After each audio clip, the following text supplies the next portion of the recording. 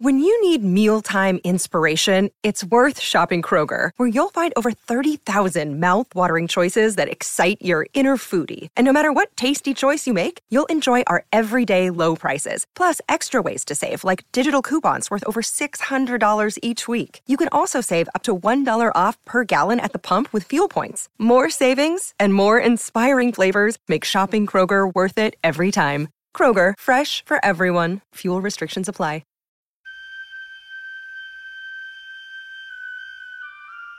The poem says, "Human voices wake us, and we drown."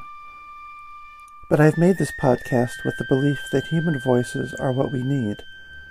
And so, whether from a year or 3,000 years ago, whether poetry or prose, whether fiction or diary or biography, here are the best things we have ever thought, written, or said.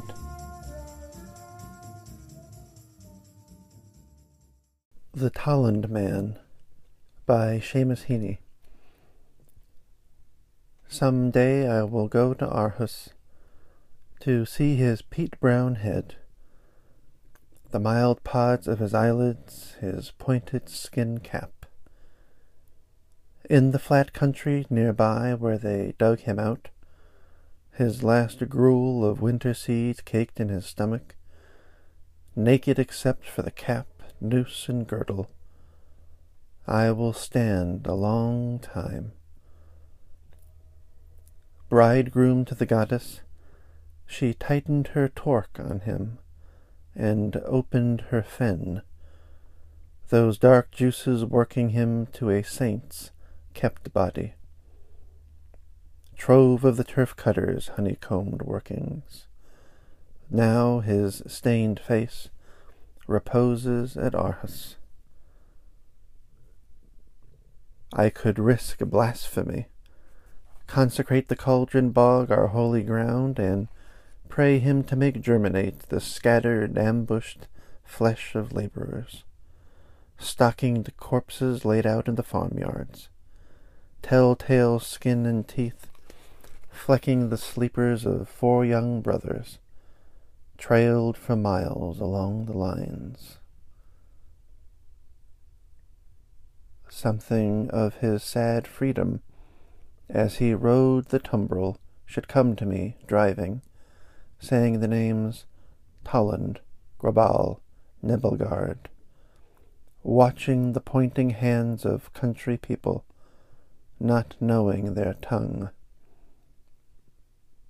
Out here in Jutland, in the old man-killing parishes, I will feel lost, unhappy, and at home. And I didn't really want to do a preface to that poem, and I'm not really quite sure what to say now, except that this will be the first of 3 poems from Seamus Heaney's 1972 book, Wintering Out. If we recall, I believe it was in 1968 or 1969 that he mentions reading P.V. Glob's book about the bog bodies of Iron Age Europe. And throughout the poems that I've read up until now, he has been approaching what is buried, what is underneath, what is underground. And as I mentioned in a previous episode, reading from an interview with Seamus Heaney, he also sees the underground as being a place of creativity. Darkness is not necessarily a negative thing. As I read in the end of his poem, Personal Helicon, the narrator of the poem says, "I rhyme to see myself staring down into a well. I rhyme to see myself to set the darkness echoing." And in a way, this poem, The Tolland Man, which took 3 or 4 years from the reading of P.V. Glob's book to reach print, it is also just looking ahead, as I think this collection does, to Seamus Heaney's next collection called North in 1975. I am sort of focusing on the darker in the negative sense of Heaney's poetry. I see that now. The more merely violent ones, or merely sad and apparently hopeless ones, as you'll see in the next poem for tomorrow called Limbo. It's very easy, and I can see it myself, and I agree with it sometimes, that what perhaps made Heaney so popular was that he was careful. He would probably hate to hear anyone say that, but there was a sense about him that would not risk too much, it seemed like. But I think he hits the note straight on the head here. He's imagining going to Jutland, where he will feel lost, unhappy, and at home.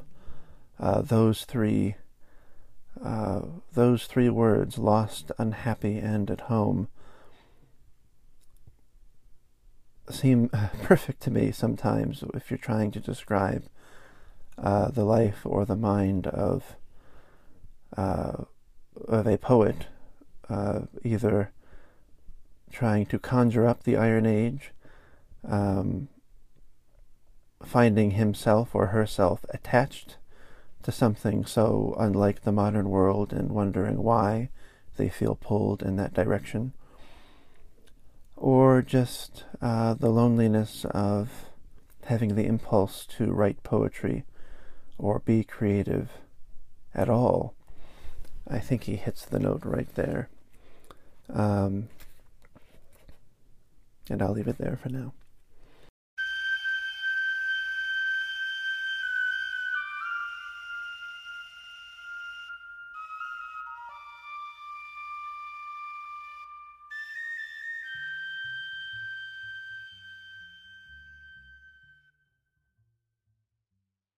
Limbo by Seamus Heaney. Fishermen at Ballyshannon netted an infant last night, along with the salmon. An illegitimate spawning, a small one thrown back to the waters.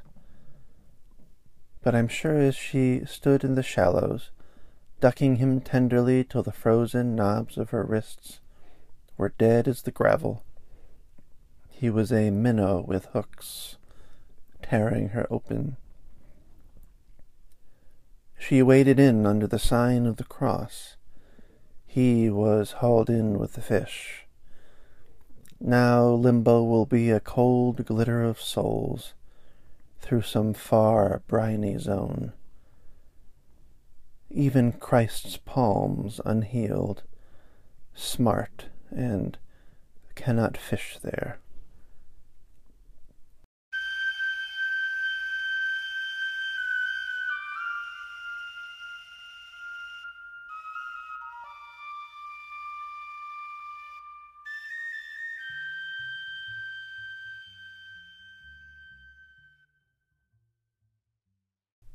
First Calf by Seamus Heaney. It's a long time since I saw the afterbirth strung on the hedge, as if the wind smarted and streamed bloodshot tears. Somewhere about, the cow stands with her head almost outweighing her tense, sloped neck, the calf hard at her udder. The shallow bowls of her eyes tilt membrane and fluid. The warm plaque of her snout gathers a growth round moist nostrils. Her hide stays warm in the wind. Her wide eyes read nothing. The semaphores of hurt swaddle and flap on a bush.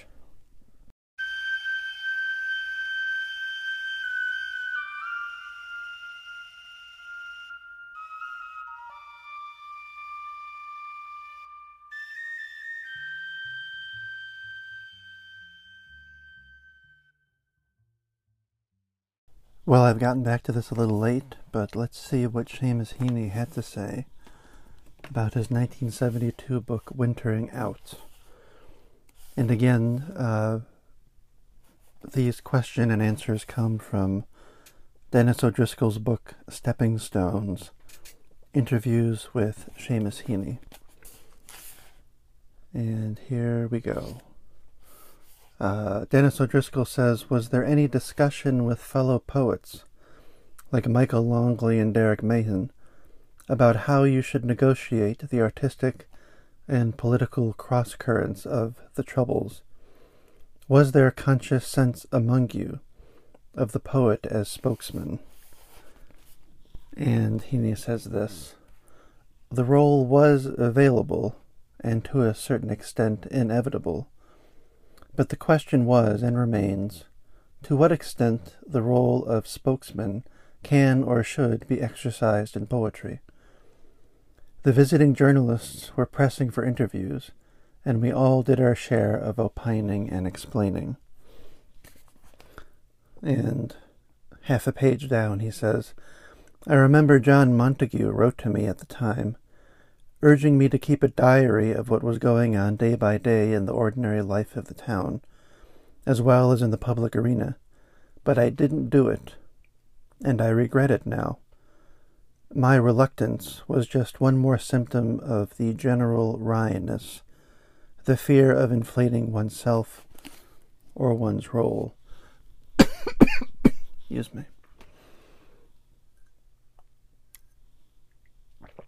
And O'Driscoll says, you addressed this in your Place and Displacement lecture, when you said that your generation of writers felt it was not necessary to deal directly with political issues because, quote, the subtleties and tolerances of their art were precisely what they had to contribute to the coarseness and intolerance of public life. Looking back, would you say that this approach continued to sustain you and the Ulster poets throughout the Troubles? And Heaney says, all of us, Protestant poets, Catholic poets, and don't those terms fairly put the wind up you, all of us probably had some notion that a good poem was, quote, a paradigm of good politics, end quote, a site of energy and tension and possibility, a truth-telling arena, but not a killing field, And without being explicit about it, either to ourselves or to one another, we probably felt that if we as poets couldn't do something transformative or creative with all that we were a part of, then it was a poor lookout for everybody. In the end, I believe what was envisaged and almost set up by the Good Friday Agreement was prefigured in what I called our subtleties and tolerances, allowances for different traditions and affiliations in culture, religion, and politics. It all seems simple enough, but here and now I sound far more civic and clarified than I ever was at the time. Excuse me. I have mentioned before that sometimes Heaney seems very safe in his responses about politics and things like this. And I realized it was kind of easy for me to say that because, on the one hand, Seamus Heaney had a platform, and as he got on in life, he had a larger and larger platform to to make his poetry some sort of a stand on politics, or to use his position in some way like that. And of course, anyone who's listened thus far will know that I do dearly wish that poetry would pick back up its bardic roots and become more strange and possibly more popular by being more strange and more honest. But at the same time, it strikes me, especially with Heaney's answers here, does that strangeness have anything to do with politics? I think of popular poets, poetry that made a real impact on the day-to-day lives of the civilization they were written for and the generations after. And you can go all the way back to Homer, who was basically a popular performer, either Homer or a handful generation of poets who ended up being put under the name Homer, or the Greek tragedians, or Virgil even, or Dante, and on up to somebody like W.B. Yeats, who certainly saw a place for political poetry or society-changing poetry in the world. But then I ask myself, where are my poems about anything that has happened over the last 10 years? Where is my poem about, where are my poems about anything that happened last summer or in all of 2020? It just isn't there. And so I think I understand Heaney a little better in that sense. And thinking of politics in America right now, it does seem that poetry could be what Heaney says, the subtleties and tolerances of poetry were precisely what they had to contribute to the coarseness and intolerances of public life. Something to think about more and more. Here, Heaney is asked a question about the movement that he was a part of. The group of poets that he befriended, who called themselves the movement, and eventually everybody sort of went their own way. Dennis O'Driscoll says, "I take it that you had by then concluded that adherence to the common sense principles of the movement would retard your growth and development." And Heaney says, "The thing is this. I had probably concluded nothing at that stage, and haven't concluded all that much yet. I never thought of myself as linked to the movement and its principles, good or bad. Any relation I'm supposed to have had with movements comes from commentary by reviewers and critics, and from responses by myself to questions of the sort that you've just asked, about Northern Irish poets and the well-made poem, the anti-modernism of the Belfast poets, etc., etc. Just by answering these questions, you contribute to the creation of a narrative. In conversations, in drink even, I and others probably came out with remarks that can be construed and constructed as part of the literary historical picture. I remember, for example, a great night of boasting and flighting with John Montague and Mac Rosenthal somewhere in the States, when the battle lines were drawn on the subject of Ezra Pound. I was doing him down in an exaggerated way for scampishness and provocation. Those rogue remarks eventually began to circulate and to be taken as some kind of manifesto. I am devoted to Pound's early work. I love that first canto. He was important to me from the start, as the author of the Imagist Principles and the breaker of the heave of the pentameter. Nobody would want to deny his genius or his utter importance in the history of modern poetry. I just never studied the cantos, and could never get enough reward from them to motivate me to do the work. T.S. Eliot was the one whom I entered into and who entered into me. In some instances, I just enjoyed harrying not so much Pound as the Poundians, although I still believe that there was something in my challenge that he is as much a great ventriloquist as anything else." Excuse me.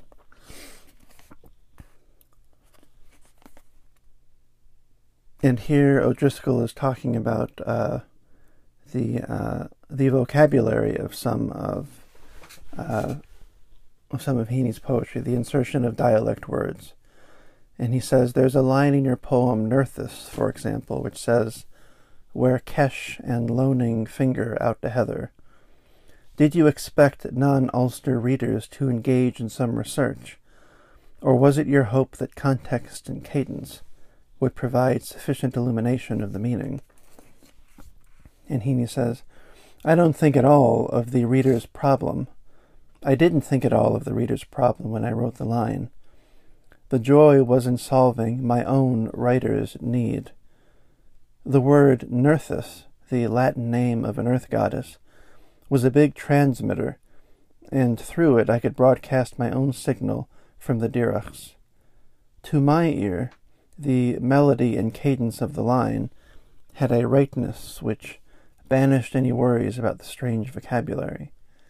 Kesh and loaning were of the language, and in the language, and so nihil obstat, as it were, imprimatur.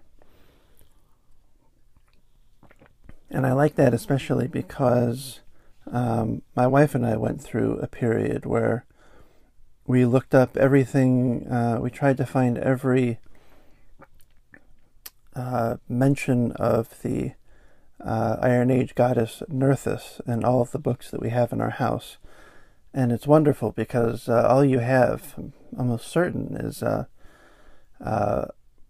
maybe half a page in Tacitus's Germania, and you can just find whole extrapolations of what that paragraph is about and what the goddess meant. And so I like that Heaney takes not just ancient history, but specifically Nerthus as the example here, and that the idea of using that word, that name, communicating the energy in that name and in that line that will probably continue to last longer than the names of prime ministers or presidents in our own day. I just enjoy that very much, that it happened to be Nerthus, just as it has been for me. And O'Driscoll says, would you be reluctant to use dialect words which you know only from... Would you be reluctant to use dialect words which you know only from dictionaries? And Heaney says, I would. Other poets broach the dictionary hoard and get great energy and exhibition from doing so. But for me, the point about dialect or hearth language is its complete propriety to the speaker and his or her own voice and place. What justifies it and gives it original juice and joy is intimacy and inevitability. I've always confined myself to words I myself could have heard spoken, words I'd be able to use with familiarity in certain companies. I've got this thick-witted obstinacy about doing otherwise. It's the corollary of my readiness to set down the name of a townland like Broch as if it were as familiar as the town of Troy. And here I think Heaney gets to perhaps why he will almost certainly last, and other poets who are just as learned as he is probably will not. The learning is natural and personal. It comes out of his skin, you might say. It isn't an intellectual feat. It isn't someone saying, I'm going to go to the dictionary and see what weird words I can put into my poems, or I'm going to open a book at random and write a poem about some obscure topic. It comes out of his blood, as I said, and his skin almost. And it isn't a clever thing to mention his own local landscapes. It just feels as necessary and familiar as mentioning the town of Troy. And just as an aside, when I wrote my own book of poems about ancient Europe, I had the wonderful experience of getting an email from a friend of mine who had read the book in draft, and said that he had spent a lot of great time searching Wikipedia and the internet for a lot of the places and the names used in the poems, because a lot of it is stuff that outside of archaeologists people might not know. And I never expected anyone to actually do that in the same way that Heaney doesn't either. I almost expect that the energy of the words themselves, the mood of them, or of what they describe, will be enough, and that a sort of dictionary to go alongside the poems is not necessary. But of course, if you do feel the need to do that, the poems will expand out even more and even more. Let me see here.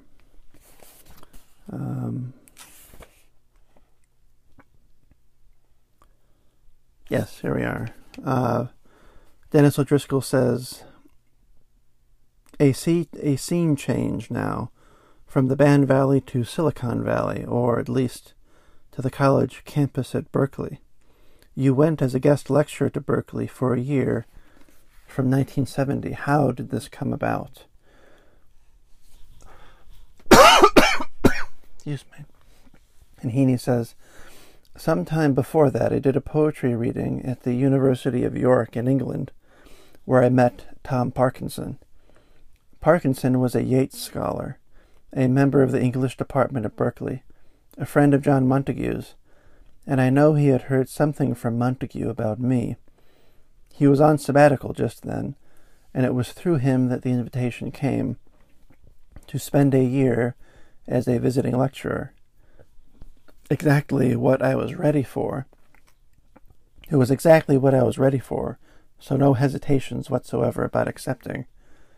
I had a curiosity about the whole beat scene, and at the time the Bay Area was as hot politically as it was poetically. And here Heaney gives a great description just of being in California, and from very obviously not being from California himself. He says, something changed, all right. The question is, were you challenged or changed by California? Heaney says, something changed, all right. It was the first time we'd lived for any length of time outside Northern Ireland. This is Heaney and his wife and his children. It was the first time we lived in the sun. The first time when pay was enough for us not to be always thinking about money. I was taller and freer in myself at the end of the year than at the beginning. And it wasn't just the waft of the climate or the waving of economic anxieties. It had to do with the intellectual distinction of the people around us, the nurture that came from new friendships and a vivid environment. There was genuine glamour and attainment about many people on the Berkeley faculty at the time. Mark Schorer, with his bow ties and East Coast cool, cock of the walk at his own cocktail parties. I met Jessica Mitford and Lillian Hellman at the Schorers, and drank my first martini.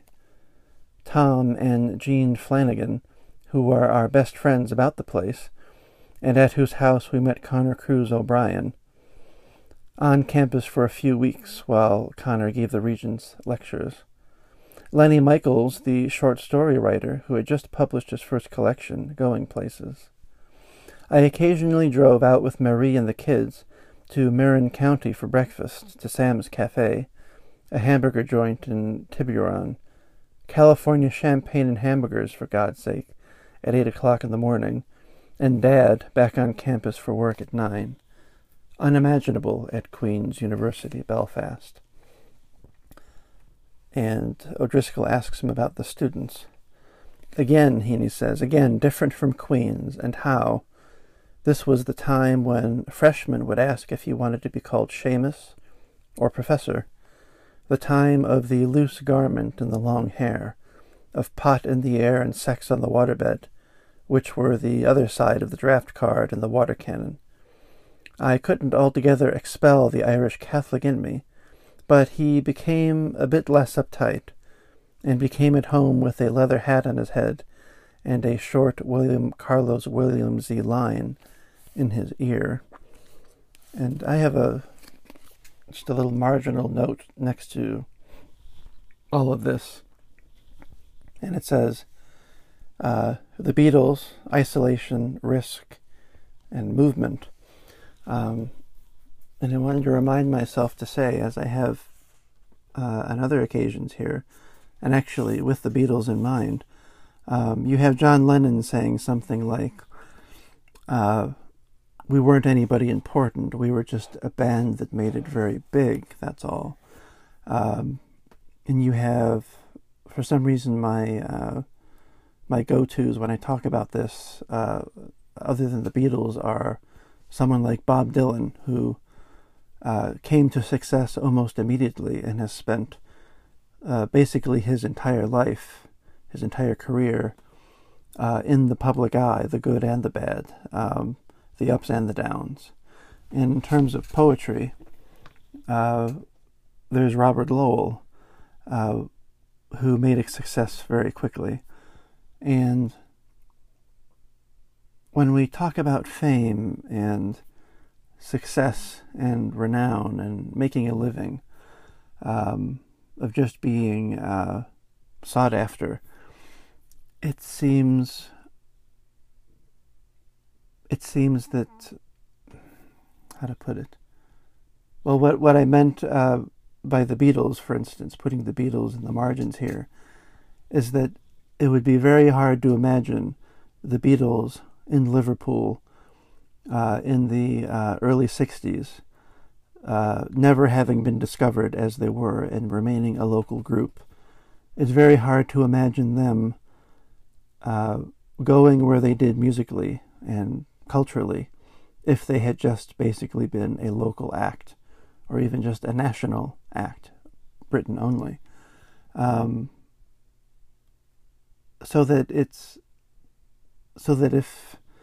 someone feels that so-and-so has renown and success that they don't deserve, it's almost a snowball effect. By being given one position, it can snowball into another and another and another, whereas the person who is never given that first shot, no matter how well they write or paint or go into business, whatever it is that they're doing, they will never have the experience of, I guess, of risking more than they ever would be able to otherwise, of meeting people by chance who would give them an opportunity they otherwise would never have been given. It's all so very, I want to say, unfair. Excuse me. But you can see it here with Heaney right away, because he has this book, because he has this position, because he knew this person knew someone at Berkeley, so he gets that. And that is how it happens sometimes for those who are lucky enough to do it. While for those who are not so lucky, even that feels like a huge event,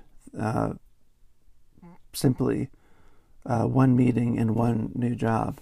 And that just seemed to be a very good example of what chance and position, and I guess the current word for it is privilege, can get you, whether or not you want to call it privilege or not. And there's a strange thing here. I've mentioned also how fluent Heaney was at it with interviews, and it can, I guess it can strike, if you're dead set at not liking his poetry, it's very easy to, I imagine, become suspicious at how well he talks about writing and about his life. And I came across this odd remark of his. He's talking about being in California and his wife was mugged in Berkeley, and he says this about it. This is just part of it. Our kids had spent the afternoon with the Tracy kids, and Marie was going round to fetch them. Next thing, she was out for the count, flat on the pavement. And then it goes on to describe it, and it just seems an odd thing, an odd way to say it about your own wife being mugged. She was out for the count. It's just an odd position to be in, to be asked about that. And it just struck me as odd that is how he would put it.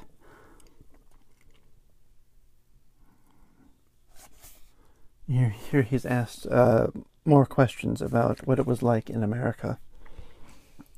Are you saying that you had a detached attitude as to what was going on in America? And Heaney says, not exactly. It's more that I was starting to learn what it meant to be American. There was a thrust that things could be changed. The war machine and the capitalist pigs were held to be brutal and cynical, but the minds of the protesters were still infused with a belief in the irreversibility of the situation. There was no tiredness, no real fear that the species was fallen, no European taking for granted that our understanding was dark and our will was weak. To put it another way, I couldn't imagine a poetry reading in Belfast directed simply and solely against the Troubles. The poets and the audience in America, or the poets and the audience in Ireland, were too clued in to the complexity. We knew that we were all implicated. And that says something nice about 1960s America. Dennis O'Driscoll says, how much did California change your attitude toward the literary movements of the time, the Beats or the Black Mountain poets, say? Seamus Heaney says, I bought and read, almost as if I was taking a course, books such as A William Carlos Williams Reader and a Charles Olson Reader. I devoted myself to Olson's essay on projective verse and to some of his Maximus poems. I had a determined go at the Orphic Robert Duncan. I dabbled in Richard Brautigan and occasionally saw him in person at Enrico's Cafe on Broadway. But in the end, I held back. I just couldn't leave the gravitational pull of the poetry field that I knew. I couldn't slip the halter of the verse line and the stanza.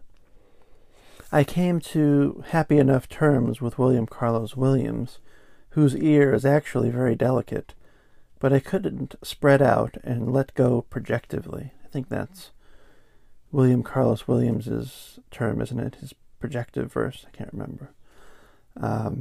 At the same time, as I have often reported, I did learn how to hear and respect Gary Snyder simply by listening to him read his own work. I began to see the disposition of the verse on the page as a musical notation of sorts, so that afterwards, when I opened a book of his, I had the sound of his voice in my ear. Here's a nice remark from Heaney about...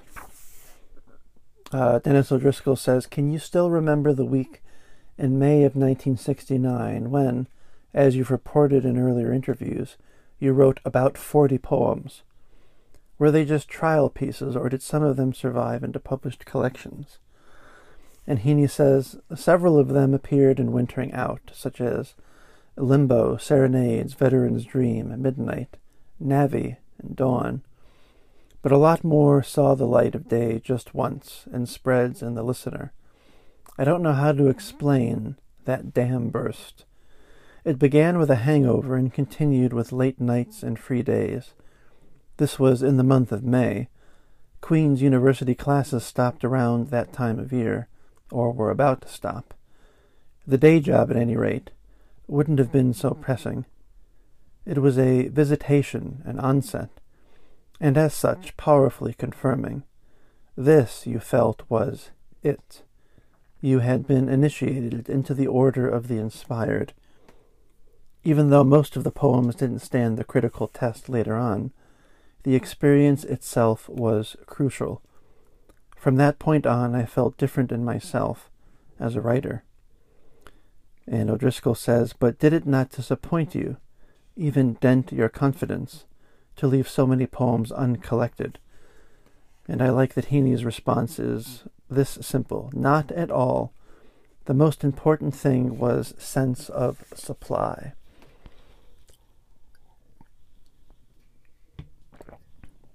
And I would almost take fewer pages about Heaney's time in California and more pages about this. But I would guess that Heaney, again, would not have much more to say about it than what he says here. It was crucial. It was about sense of supply. It was the feeling of being filled up almost. And having had some experience of something like that myself, I have to agree. It almost doesn't matter how much of it stays. At least in my experience anyway, by the time you cut a poem from a collection, you don't really remember whether it was a part of a huge push or not. You just let it go. And in the moment, when the moment is writing new poems, it almost doesn't matter what happens to them. What matters is that you aren't staring at the wall. You are writing new poems. Dennis O'Driscoll says, by the time Wintering Out appeared, you had moved from Belfast to County Wicklow, whereas the book itself is deeply engaged with Ulster places and issues. Had you any hesitation about moving south, and what clinched it for you? And this sort of goes along with how Heaney talks about what he did and did not write about politics. Because here he's talking about when he moved from Northern Ireland to County Wicklow, and what a change that meant for him. And this is what he has to say. This story has been told before, but only because it's true. When we came back to Belfast from Berkeley, I had a different relation to the place. My confidence in my chances as a writer had firmed up, and I'm referring as much to chances of making a living as to the chance of writing decent poems.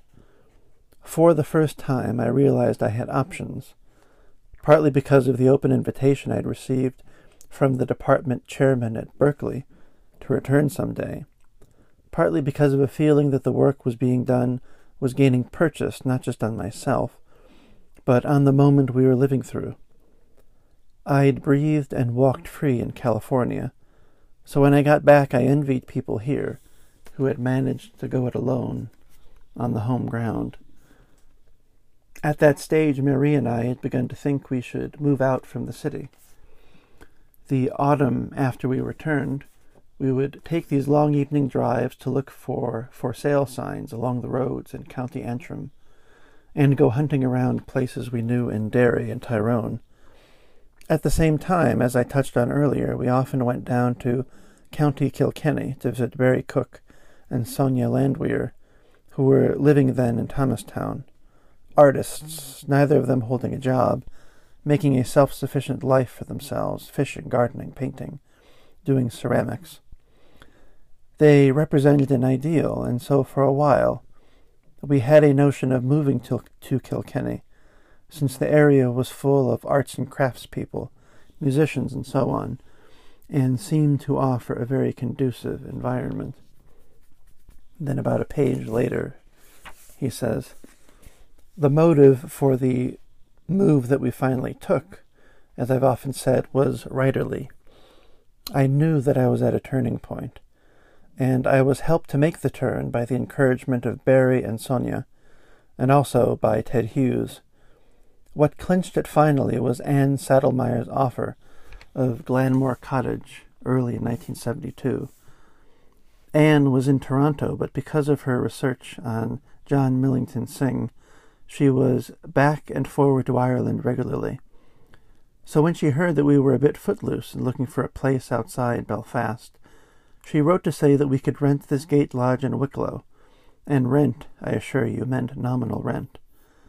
Down we went then, the whole family, at Easter, and loved the place. And when we came back, I resigned my job. And O'Driscoll says, you did not agonize about the decision? And Heaney says, I was sleepwalking through those moves, and seemed to have a sleepwalker's remote control. Something in me had obviously been preparing for a change, and I was lucky that Marie was more than ready to go with the flow. In fact, she was very much in favor of leaving Belfast. And he says, I knew the apprenticeship was over. I had learned a lot in the 10 years between November 1962, when I published my first poem in the Belfast Telegraph, and August of 1972, when we hired a van and shifted a certain amount of our belongings to Glanmore Cottage. And this is another example of what I was getting at before, that those who are lucky enough to find renown and success and notice find it everywhere, not just for jobs, not just for, in the case of writers, of reviews, whether reviews of their own books or being offered the job of reviewing other people's books, but in this case of actual housing. This is why it has struck me more and more lately that I can think of a half a dozen writers that I know who had just as important a decade as Heaney did, from November 1962 to August 1972, and who made a big move, or who had made a big move after a shorter amount of time. And their story will never be asked about. Their story will never be known. No one will ever know about it. I've said before that between writing a long poem, a book-length poem myself, taking a break, and then in late 2013, discovering poetry again and starting to write it again in a different mode. Throughout all of this, even back earlier than then and going forward from now, I feel a huge development going on. And I can say that about other writers as well, who have traversed these huge inner spaces of creativity. They found themselves again, discovered themselves, remade themselves, but no one will ever know about it, because they aren't Seamus Heaney, or they aren't whoever it is that is in the news now. And it's just something that strikes me constantly when reading about this stuff, which is sort of why I'm doing this podcast, at the very least, to have the voice of this mostly unknown person out there talking about these things to mostly unknown people. It's hard to imagine the other literary podcasts or literary shows on NPR doing anything like this, and that is both a curse, because I would never be invited on, but also a blessing, because I can sort of do what I want here until someone tells me otherwise. O'Driscoll says this, did you know you'd have sufficient freelance work before you took the plunge? Did Marie have plans to resume teaching? And Heaney says, Horace says you can live well on a little. Our rent was a token rent, and our outgoings were small. We did have a car, and we needed food and drink and heat and light, but, believe it or not, we had an appetite for the frugality.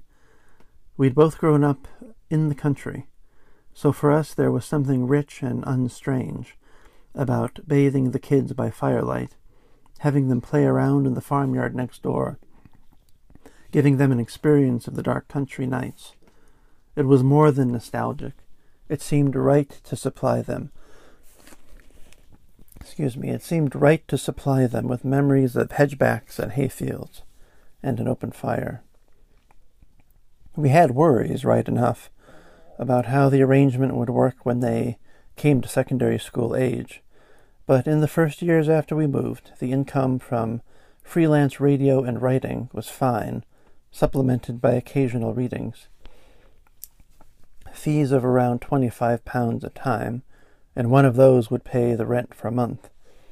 And you're right about the backup I had from the start. David Hammond commissioned me to do a series for BBC Schools, and then RTE gave me a weekly book reviewing program. I also inclined to do a bit more reviewing for the print journals. Carl Miller was still at the Listener then. And then the very last thing from Wintering Out. Heaney is talking about let's see. Heaney is talking about translating along a poem from the I'm going to say ancient Irish, the medieval Irish, I guess is what you would say, and how he started it in the early 1970s. It was later published as Sweeney Astray, I think the title is. And Dennis O'Driscoll has a wonderful question here. I'm wondering to what extent Thomas Kinsella's translation of the Táin might have prompted your endeavor. You reviewed it in 1970 and saw it as, quote, clearly an effort to bring a literate Irish public into meaningful contact with its earliest literature, a conscious entry into the tradition of translators like Douglas Hyde and Lady Gregory. And he says, is this what you were trying to do with Sweeney Astray? And Heaney says, it wasn't in my head as a motto, but any translator of a big Irish language work can't help but be aware of those predecessors. Kinsella's example was very important, and I went so far as to report to him my intention of tackling Sweeney, and got his encouragement, which felt as much like permission as encouragement, since he was, and to a large extent remains, the Lord of the Rance. And that takes care of my favorite bits of what Heaney had to say about his life during the time of Wintering Out. Over the next few days, I will start reading from the first real, not first, but the breakthrough book for Heaney, which is North, from 1975. And then we'll no doubt spend a good deal of time reading his comments about those poems and his life during that time as well.